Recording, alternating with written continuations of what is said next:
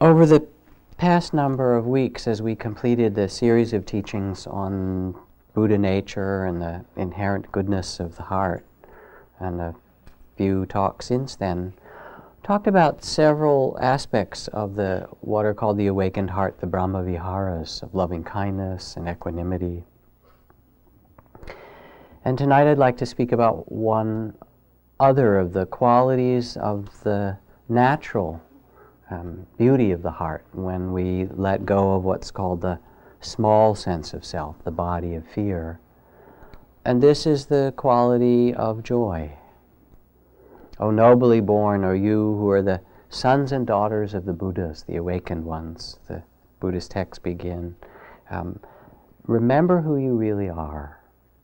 Or as Rumi says, it's all right for a beggar to brag that she's a queen today, that he's a king. And there's actually let's see if I can find this poem from William Stafford.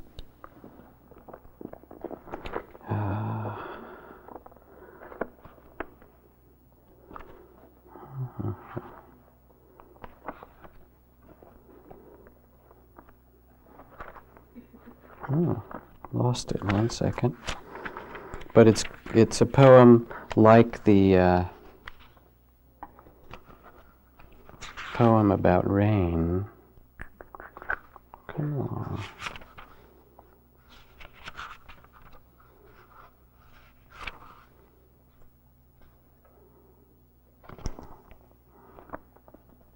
If you were exchanged in the cradle and your real mother died without ever telling the story, then no one knows your name. And somewhere in the world your father is lost and needs you, but you are far away. He can never find how true you are, how ready. And when the great wind comes and the robberies of the rain, you might stand in the corner shivering, and the people who go by, they wonder at your calm. They miss the whisper that runs every day in your mind. Who are you really, wanderer?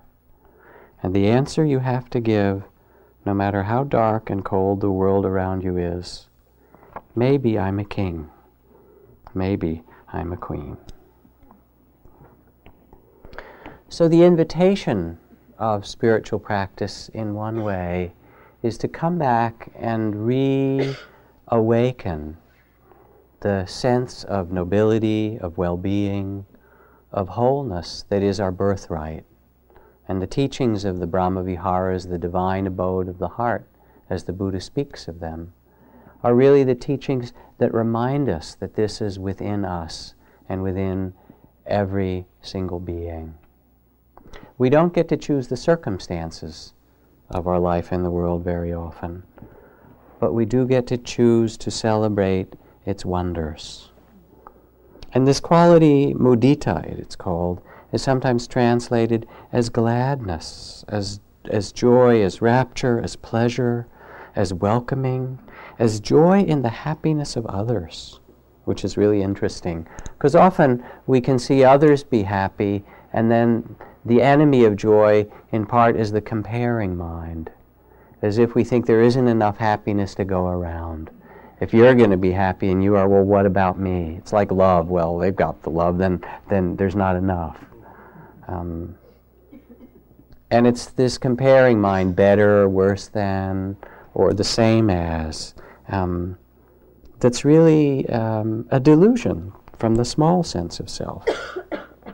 When people ask, when is it finally time to make up your mind about someone? The answer is never. Right? Because you don't know. And instead of pigeonholing or giving some idea about how someone should be, each person is really a mystery. They are. And the capacity to see that mystery and bless them is one of the great joys of spiritual life. The capacity to take joy in being alive itself, in the 10,000 joys of the world. It's also welcoming. Remember the poem I started last week with, from Naomi Nye. The Arabs used to say, when a stranger appears at your door, feed him for 3 days before asking who he is, where he's from, where he's headed. That way he'll have strength enough to answer. Or by then you'll be such good friends you won't care. Let's go back to that. Rice, pine nuts. Here, take the red brocade pillow. My child will serve water to your horse. No, I was not too busy when you came. I was not preparing to be busy. That's the armor everyone put on to pretend they had a purpose in this world. I refuse to be claimed by this. Your plate is waiting to be filled. We will snip fresh tea, fresh mint, into your teacup. Come join us. So when we come to meditate, or when we reconnect inwardly with the awakened heart, this quality of joy and happiness becomes natural to us, available. And you know it when you read the poetry of Rumi, this tremendous ecstatic groundedness, someone said, generosity of spirit. His poetry is called the ocean. The Mathnawi is the ocean of poetry. And he didn't even write it down. He just wandered around and looked at this amazing world and this poetry kept pouring out of him, and people kept notes, and this whole ocean came. There's an enormous generosity and humor at work, fresh, wild moments within a profound peace, drunken lyrics dissolving within a starry clarity, spontaneous pleasure and discipline as well. You are invited to the ocean, says Rumi. After the Buddha's enlightenment, one of the first things that he did when he got up from that seat and awakened to the liberation of the heart was to walk some distance from the tree under which he'd sat, feel each step as he took it on the earth, and then turn around and gaze at the tree in gratitude. And he spent 7 days, it's said, as the myth goes anyway, just looking at the beauty of the tree in the spot where he'd sat and appreciating the tree and the shelter it had provided and all that he had awakened to. Joy arises when we let ourselves follow what is sometimes called the heart's silent source of love, of what we most deeply love, what brings us alive. As a parent or an artist or a merchant or a healer or a gardener, it doesn't really matter, but tending that which we love and seeing it. The musician Puccini, who said, "I've done nothing, I've simply written down what I hear from God." And most of the people I know that are writers, actually, they either hear the words and then write them down. That's kind of how it is for me. I sit and I listen, and I kind of hear what it should sound like. In fact, when there's a lot of noise around, it's really hard for me to write because I can't hear the words. Right? But some other people I know, they don't hear it. They see it. They get some vision and they see it and then they write what they see. Some people I've asked say that it kind of comes up through their bodies, from the earth. People who write kind of get their words and inspiration in all these different channels, but what's really clear is nobody's writing their own material, right? It's all coming from someplace bigger. It is like Rumi's was, and Puccini and Mozart. I mean, you don't think that young guy Mozart was just, okay, I'm 5 years old, I'm going to write a symphony. Let's see now, what's the structure of symphony? He heard it, and he wrote it down. And it's here for us as well. As Whitman says, I believe a leaf of grass is no less than the journey work of the stars, and the running blackberry would adorn the parlors of heaven, and a mouse is miracle enough to stagger sextillions of infidels. Life is this simple. We are living in a world that is absolutely transparent, and the divine is shining through it all the time, says Thomas Merton. This is not just a fable or a nice story. It is true.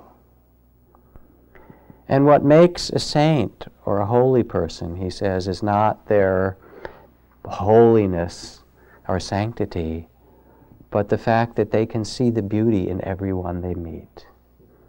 And you know it when you meet, and I think about being with Gosananda, the Gandhi of Cambodia, my teacher and friend. When he was here for our Buddhist teachers meeting at the same time the Dalai Lama was here, there's a beautiful picture in our little meditation gratitude hut of our lineage teachers. of the meeting here of Ghosananda and the Dalai Lama, because they each met and they hadn't seen each other for a while, and they love and esteem one another, and each bowed, and then the other bowed, and the next one bowed, and they kept trying to bow lower than the other until finally they were bent way, way over, almost at the bottom, and their heads touched. And there was this sense of just such love and respect, and then they stood up and they laughed. And they embrace one another, and these are people who carry the weight of the sufferings of Cambodia or Tibet. They are some of the most joyful hearts that one might ever meet.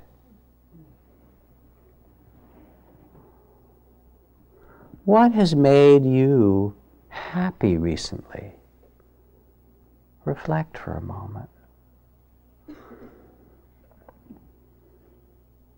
What brings joy to you in these days and weeks past? And feel what it's like in your heart and in your body, your being.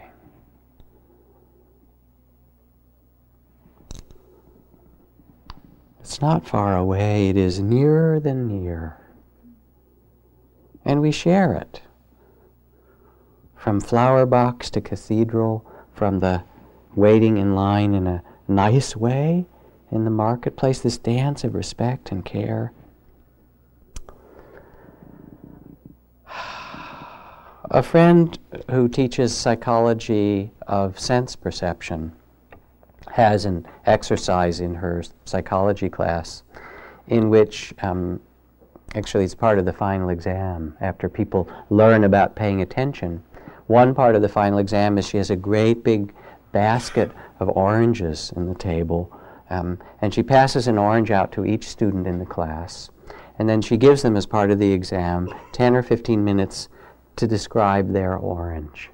Which is a long time to have an orange, you know, and feel the little bumps of its texture and notice its navel and the rim of green around that, and the scent at different distances from your nose, and how it sounds when you squish it a little bit, and all the things that you can learn if you make friends with it, basically, in some way. Because it's part of us, this earth, or it will be when you eat it, anyway. And then, without telling the students, she collects what's going to happen. She collects the orange, and then oranges, puts them out on the table there, return them back here. And then the next part of the exam is that you have to come up and find your orange in those 50 oranges.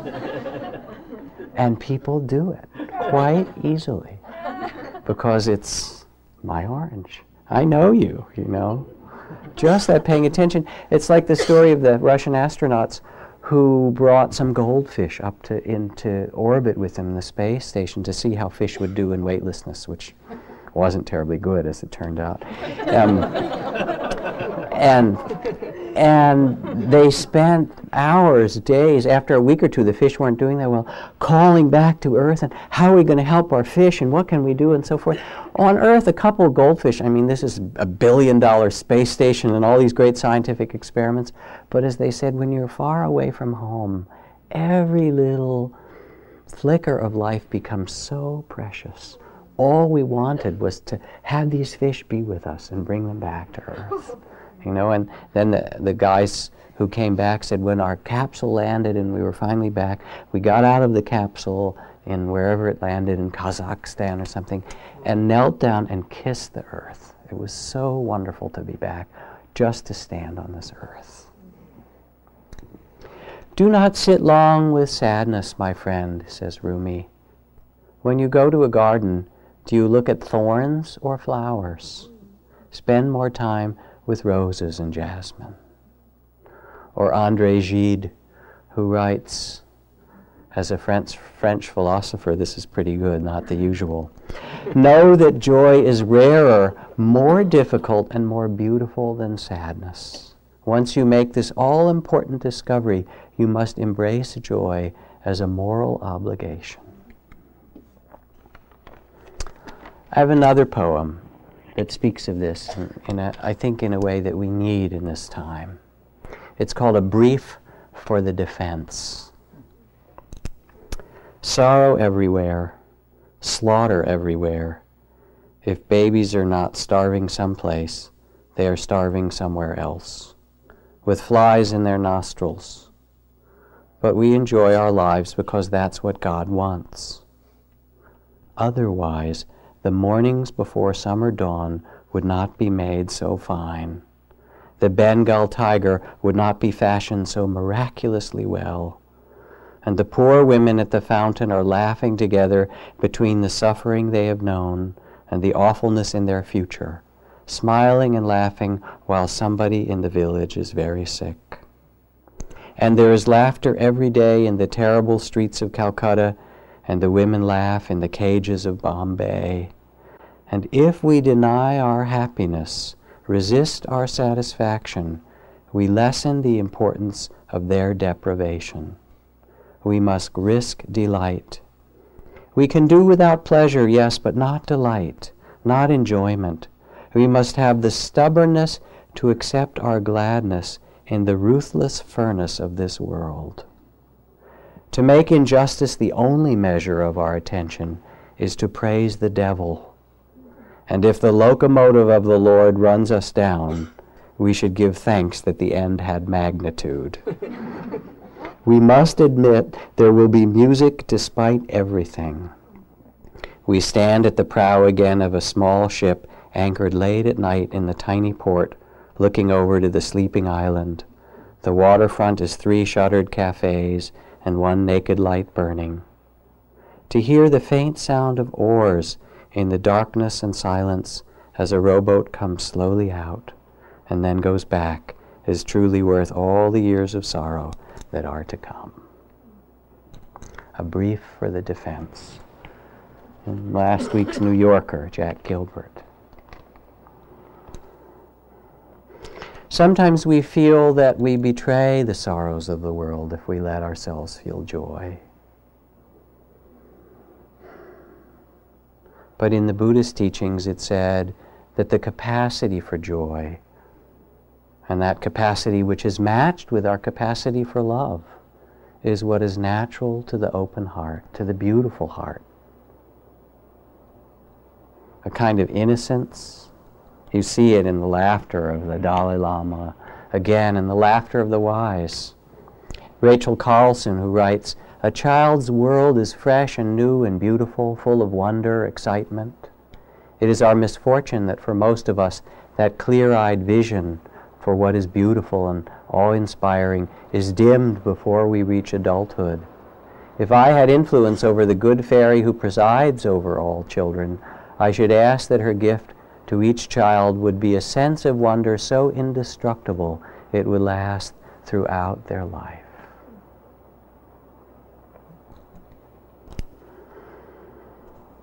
And so the verses of the Buddha invite this for us. As the bee gathers nectar and perfume from the flower without marring its beauty, so let the wise-hearted one wander, bringing harm to none and blessing to all. Like garlands woven from a heap of flowers, fashion from your life as many good deeds. There's a beauty of virtue, a beauty of integrity, a beauty of caring for this earth and life we're given, no matter how difficult it is, and appreciation. And it comes when we let go of the small sense of self, the body of fear, the story that we carry of our difficulties. It's always there, always here. So interesting, you go to a Zen temple and there's this rock garden, and you'd think, in theory, gravel wouldn't really make much beauty. I mean, someone says, I'm going to put a load of gravel in your yard. You don't think, oh, wow, how exciting. Something beautiful is going to happen. But yet you go, and the rock garden of the Zen temple is held with such an eye of beauty and such care, and raked in those beautiful wave-like patterns with a stone in the middle, that all of a sudden the gravel of the world takes on a shine to it. Again from Thomas Merton, where he writes, "Then it was as if I suddenly saw the secret beauty of their hearts, not just the gravel, but the person next to you. Might even be harder than the gravel, isn't it? The depths of their hearts where neither sin nor knowledge can touch, the core of their reality, the person that each one is in the eyes of the divine. If only they could see themselves as they really are, if only we could see each other that way, there would be no more need for war or cruelty or greed. I suppose the big problem would be that we would fall down and worship each other. And I read this often because it's one of the most expressive passages of seeing another being, the secret beauty. It has a transformative effect when we allow ourselves to look at another being and see that secret beauty. It changes them as it changes us. So there was a study that was done. I don't like studies exactly in this way, but I have to tell the story anyway. In London some years ago, a kind of sociological study. And it was done in an area, a high crime area, which basically means an area of a lot of poverty and injustice. And there was a lot of struggle with how to tend to the problems of this community. And in this particular study, two parallel streets, less than a mile apart, were chosen that had similar population, similar difficulties with crime and so forth. And one of them, unbeknownst to the occupants of that street, was chosen for care and cleaning for a year. Every day the street was cleaned, graffiti was taken off, the plants were watered, and if they were dying, new plants were placed in the trees and the bushes on the street. The lights were replaced immediately so that it was kept beautiful. Nothing was added to it, nothing different, no one was told about it. It just was beautified for what it was. And 1 year later, the crime statistics showed that the level of violence and crime on that street was almost half of what it was on the road a mile away. There's something that comes, a kind of spiritual truth that comes when we allow ourselves to tend the world and see its beauty and touch it with joy, with happiness. And in fact, if we come to spiritual life and don't find ourselves becoming happier, it's not working right. I mean, the point isn't to suffer more. You suffer enough. And there's a longing in each one of us, in every person, for joy, for beauty, for harmony. We can all remember the moments that bring us alive. I'm having a daughter who, my daughter Caroline, is by temperament is a relatively sanguine, happy person, and she's always looking for those kind of moments. I mean, one of her practices that we've done since she was tiny is always to pay for the cars behind us on the bridges or tolls or whatever, you know. She got really disappointed with Fast Track on the bridge because often the cars behind us wouldn't have to pay, and then it would be 2 or 3 cars back she'd be watching just to see the smile on that person's face. Albert Camus, who writes, "A person's life is but a slow trek to rediscover through the detours of art those 1 or 2 moments in whose presence their heart first opened." We each remember the moments of joy. You can remember them whenever it was at that time. And we look for it. I mean, think about the beauty and joy that you have sought to reawaken in your life. And then there's that wonderful sound of the rain.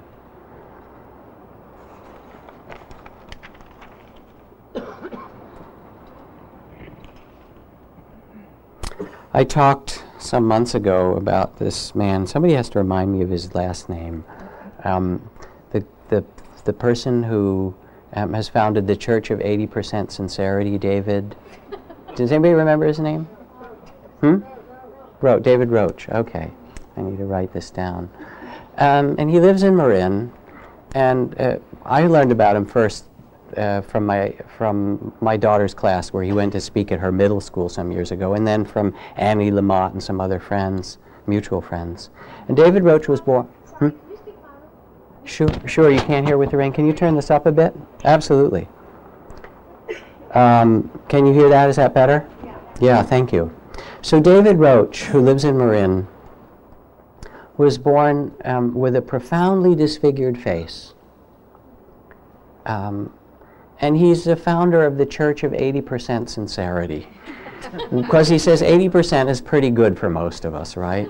If we're 80% compassionate, right? 80% wise, 80% celibate, whatever it is that you choose, right? And he talks about trusting the reality of unconditioned love.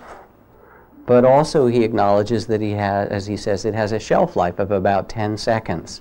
Darling, I'll love you till the end of dinner, right? And he's funny and he's wise and he's married to this very beautiful woman, Marlene.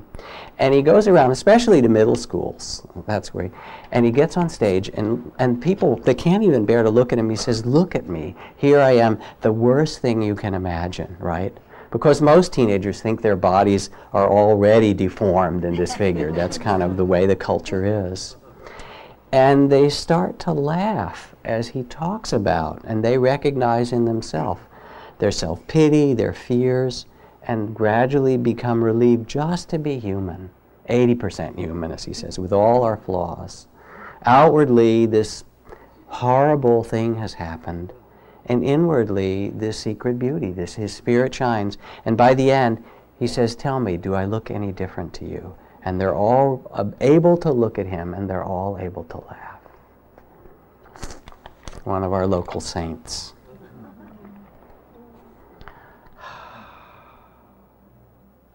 In our meditation practice, in our driving meditation, in our family meditation, you don't think that's a meditation? Tough practices, right? 101, here you are, driving. Your cell phone meditation, right? To keep that spirit of joy and invite the beauty that is there in front of you into your heart. So a story to read to you from last year. It was Thursday, Thanksgiving. Our family had spent the days before the holiday in San Francisco with my husband's parents. But in order for us to be back to work on Friday, we found ourselves driving the 400 miles home to Los Angeles on Thanksgiving Day. It was normally an 8-hour drive, but with kids it can be a 14-hour endurance test. When we could stand it no longer, we stopped for lunch in King City. This little metropolis is made up of 6 gas stations and a diner, and it was into that the 4 of us trooped, road-weary and saddle-sore. As I sat Eric, our 1-year-old, in a high chair, I looked round the room. The restaurant was nearly empty. We were the only family, and ours were the only children. Everyone else was eating, talking quietly, aware we were all somehow out of place on this special day.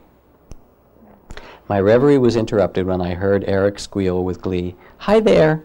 2 words he thought were one. "Hi there!" He pounded his fat baby hands whack, whack on the metal high chair tray, his face alive with excitement, eyes wide, gums bared in a toothless grin. He wriggled and chirped, and then I saw the source of his merriment, and my eyes could not take it in all at once. A tattered rag of a coat, dirty, greasy, and worn, baggy pants, a spindly body, toes that poked out of would-be shoes, and a face like none other, gums as bare as Eric's, hair unwashed, uncombed, almost unbearable, whiskers too short to be a beard. I was too far away to smell him, but I knew he smelled, and his hands were waving in the air, flapping about on loose wrists. "Hi there, baby. Hi there, big boy. I see you, Buster." My husband and I exchanged the look that was a cross between "what do we do" and "poor devil." Eric continued to laugh and answer, "Hi there." Every call was echoed. I noticed waitresses' eyebrows shoot to their foreheads, and several people sitting near us ahemed out loud. This old geezer was creating a nuisance with my beautiful baby. I shoved a cracker at Eric, and he pulverized it on the tray. I whispered, "Why me?" under my breath. Our meal came, and the nuisance continued. Now the old bum was shouting from across the room, "Do you know patty cake? Attaboy, do you know peekaboo? Hey, look, he knows peekaboo." Nobody thought it was cute. The guy was probably drunk and a definite disturbance, and I was embarrassed. My husband was humiliated. Even our 6-year-old said, "Why is that old man talking so loud?" We ate in silence, except Eric, who was running through his repertoire for the admiring applause of a Skid Row bum. Finally, enough. I turned the high chair. Eric screamed and clambered around to face his old buddy. Now I was really mad. Dennis went to pay the check, imploring me to get Eric and meet me in the parking lot. I trundled Eric out of the high chair and looked toward the exit. The old man sat poised and waiting, his chair directly between me and the door. "Lord, just let me out of here before he speaks to Eric." I headed toward the door. It soon became apparent that both the Lord and Eric had other plans.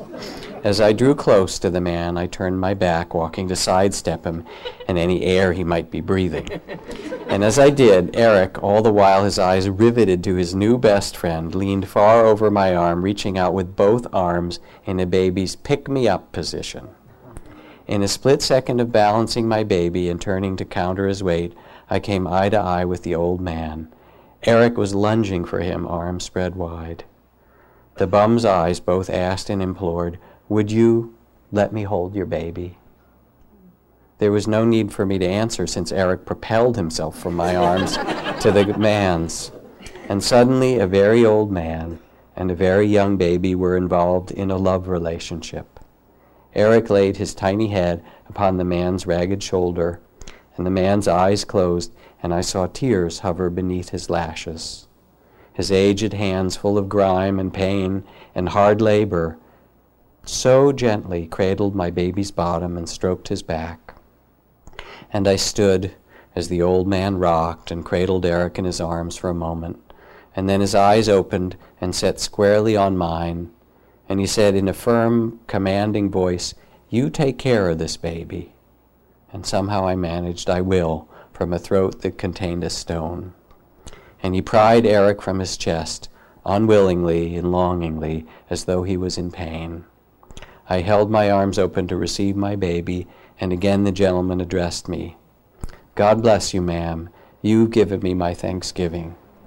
And I said nothing more than a muttered thanks, and with Eric back in my arms, I ran for the car, and Dennis wondered why I was crying and holding Eric so tightly, and why I was saying, "My God, don't let me forget."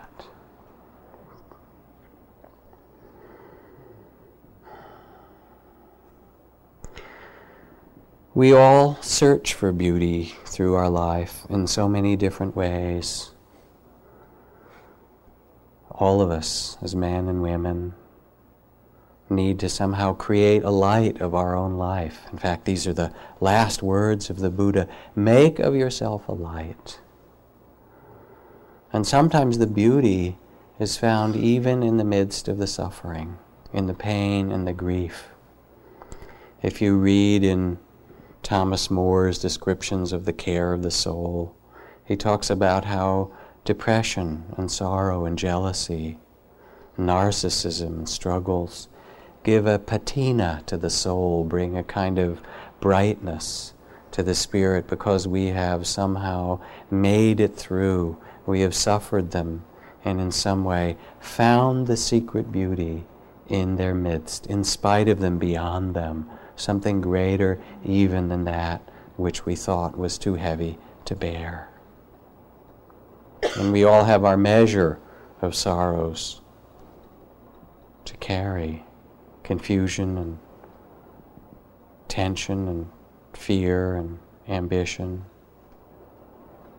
And joy is really the reminder that we can release those too, that we needn't carry those, that we can find a way to be here and alive in this moment, fully alive, fully awake, fully present. To do this, spiritual life has to really be done in a different way. It's not a thing of struggle or self-improvement. You know, you go to the gym and you take enough vitamins and you do all these things and you become a good spiritual person as well. Sort of the self-improvement prison.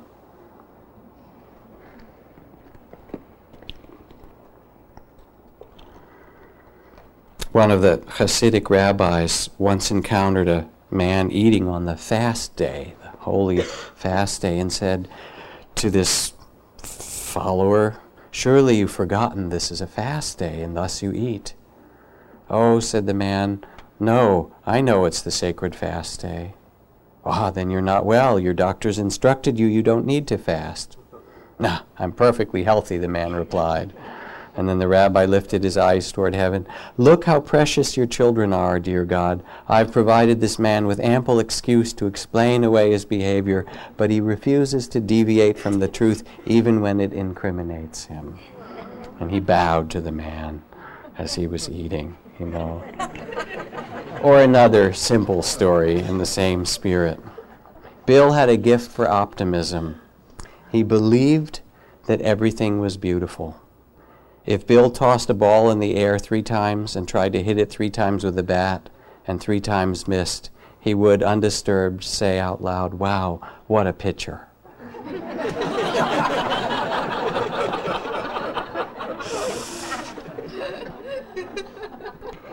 It is here. The secret beauty is here when you miss the ball and when you hit it. It's not about hitting the ball or missing it. It's just being here alive. And the question for us is, what brings our heart alive? What brings this joy? And what allows us to share it with others? Because the quality of mudita, sometimes translated as sympathetic joy, means that we catch it from one another. We support one another. We sit in meditation and we support one another. Someone laughs and it lightens our heart. Someone sees beauty, makes beauty. Again, a little story for you. Some years ago, on a sunny Sunday afternoon in Seattle, a young priest stopped to talk with a parishioner and her 5-year-old daughter, Carmen. The little girl had a new jump rope, and the priest began to demonstrate the intricacies of jumping rope to her. After a while, Carmen began to jump, first once, then twice, and the mother and priest clapped loudly for her skill.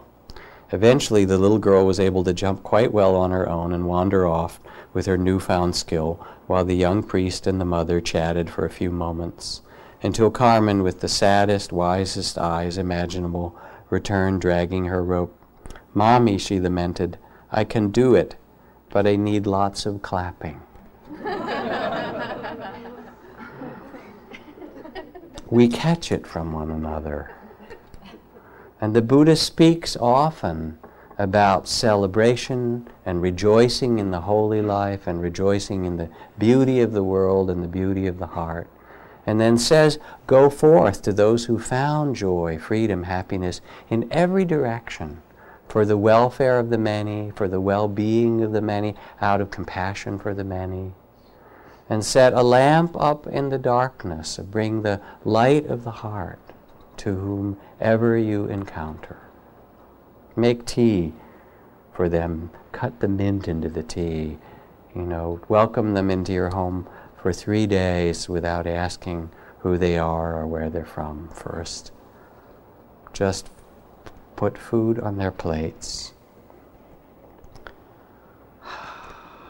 From Zorba.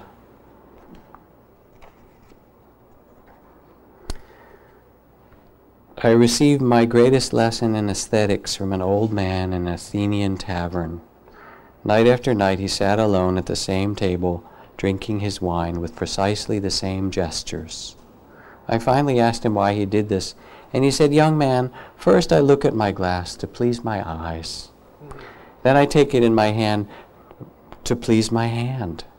And then I bring it to my nose to please my nostrils, and I'm just about to bring it to my lips when I hear a small voice in my ear saying, 'How about me?' So I tap the glass on the table for it to ring before I drink it, and thus I enjoy it with all the senses that I have been given." Now, I've looked for an excuse to read this passage, and I'm going to do it even though, well, you'll see. If I could have the muse of my choice, she would be Doña Clara de Arasa, the Spanish nun of the 17th century, who gave up the habit to become a Mexican bandit and sword woman. This is true. This is a true story. She was especially good with railway robbery. The silver that Spain was wrenching from the poor in the mountains of the northwest Mexico, she put in her pocket and spent freely in the cantinas. She dressed as a bandit, was finally arrested in Peru, and deported to Spain for a trial. The Pope pardoned her, and the Cardinal gave her several thousand pesos as an allowance. She traveled back to Mexico and to Zihuatanejo, where I met her on a train. I was a passenger. She was robbing the train and invited me to join her. I asked, "What is in it for me?" She answered, "Freedom, absolute freedom, to write, to sing, to act, as you are called to do. You will have to learn swordsmanship, of course, how to gallop a horse, jump trains, and let silver run like water between your fingers, to keep late hours, to drink well without falling asleep, to pray in the cantina and dance in the cathedral." See what the Buddha thinks of that.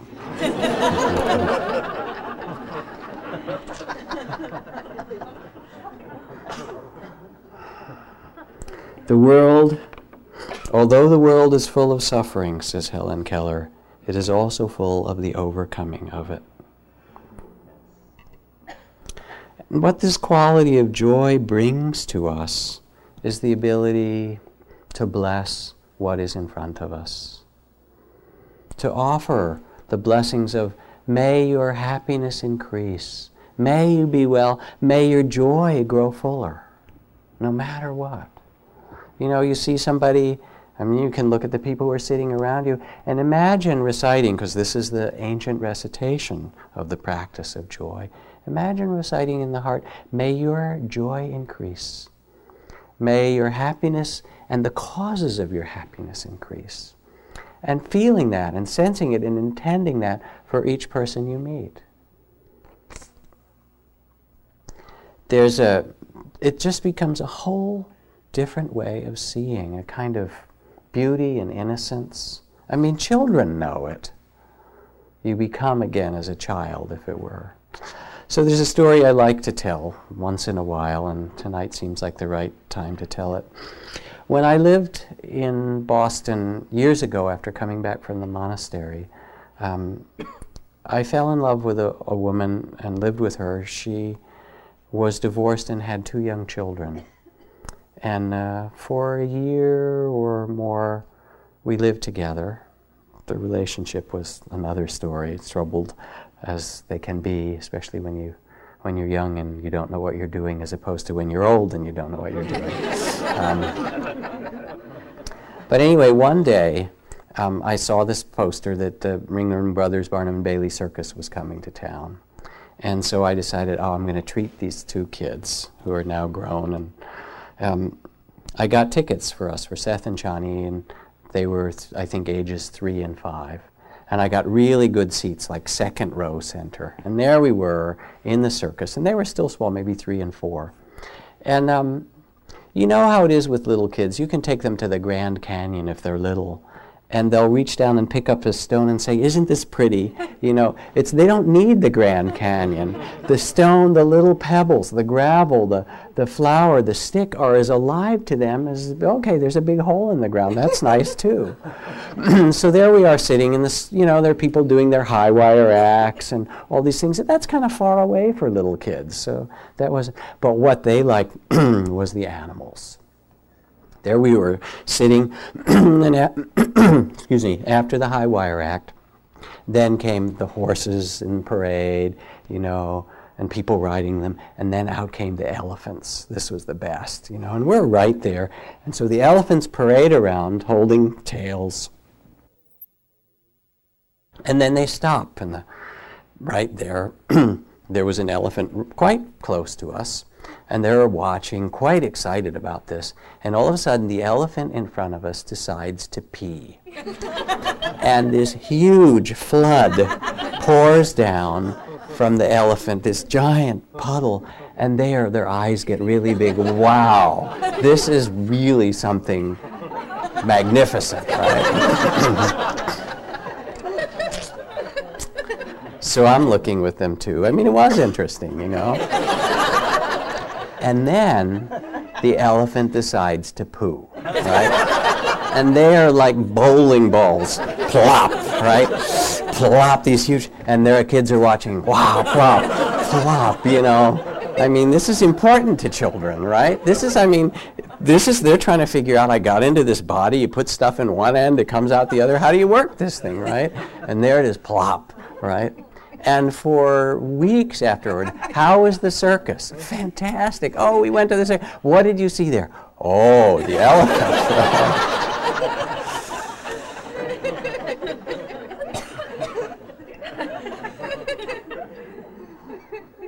It is always here. It is. Dear God, writes one little girl in children's letters to God, if you watch in church on Sunday, I'll show you my new red shoes. There's a kind of courage to allow ourselves to feel joy, as that poem that I read from the New Yorker says. In these dark times, the reason I give this talk tonight as well is we're coming up to the winter solstice. And I was at a ritual yesterday that was in part for a man who's been part of the community. We've been working with people in prison who just got out of some years in San Quentin. And part of our blessing for him was to make this traditional bowl of holy water in the way that's done in the Buddhist monasteries for a long time, in which you light a tape or a candle and hold it over the water and let the wax drip into the water and hold the flame and make prayers of what you wish. And the whole community, everyone had a taper and held it over the water. And once you've made your prayers, you take the fire of the candle and you plunge it into the water, so that that water will carry also the fire of the Spirit. And then the water is placed on his body. In the rain that we are hearing, in the midst of this dark night, in the rain, in the midst of the winter solstice, this time of darkness, in the midst of the fact that our nation is still at war in 1 or 2 or 10 different ways, the misguided wars on drugs and the wars in the Middle East and the other kinds of wars. You know, war on social condition doesn't really make a lot of sense to me. A war on terror? Wait a second. That's like having a war on war, right? In the times of darkness and confusion, what is asked of us, as the Buddha says, is to make of ourselves a light. And it takes a courage to bring your joy and your happiness into this world.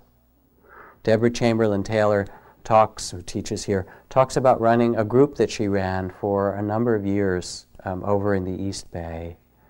And she says toward the end of this group, after several years, it was a women's group, I believe, there was one particular woman in this group who had lived a really difficult life. She was a woman of color who'd grown up in a community, in a place where there was no support, no education, no health care, poverty, broken home, lots of drugs. She somehow survived that, got pregnant really young, single mom, somehow educated herself, became a feminist, became a radical, politicized, and really worked for the justice. She suffered all the years of racism that the insanity of our culture inflicts on people. And as the group was ending, the last few sessions, one day she spoke up, this woman who'd gone through all of this loss and struggle and courage to make herself alive no matter what. And she said, I'm going to do, as she was talking about leaving the group, she said, now I'm going to do the most radical thing of all. And everyone listened. And she said, I am going to let myself be happy. After everything that I am gone through and everything I'm done, I am now going to do the most radical thing of all. I'm going to let myself be happy.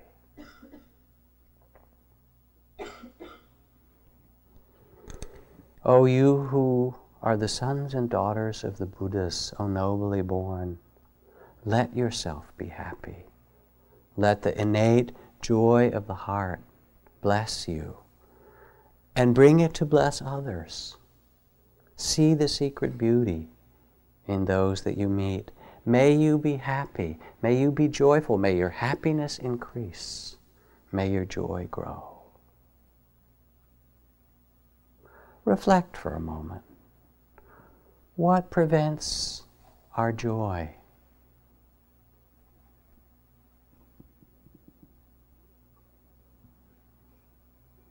Our fears, our attachments to certain things, our judgments. And what would it mean to make this radical step? To allow the joy of your heart to shine.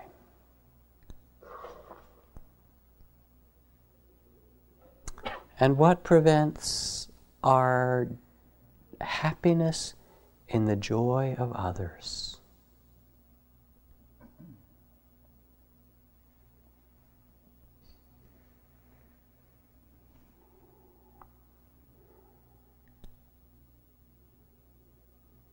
To see the beauty and acknowledge it in ourselves and in another. Usually we stop at this point and do a little inner meditation. But instead I invite you to peek around. There's people near you, you know. And as you do, not quite yet, let the little phrase of the heart's intention of this practice, may your joy increase. May your happiness increase. Let that phrase be in there and look around and wish it for somebody. You don't have to say it out loud or get weird about it, but just inside, right? And feel what it's like just to do that. I know you're shy, but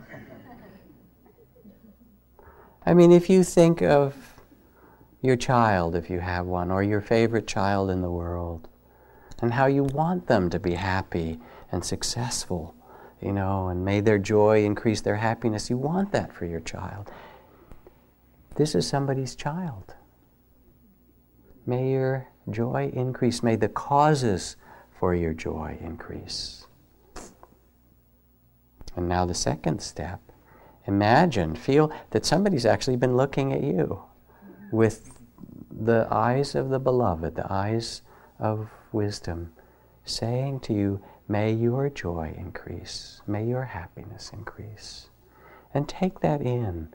Let that too feed your spirit. As ancient Christian mystic wrote, if in your heart you make a manger for his birth, then God will once again become a child on this earth. Let's just sit for a moment.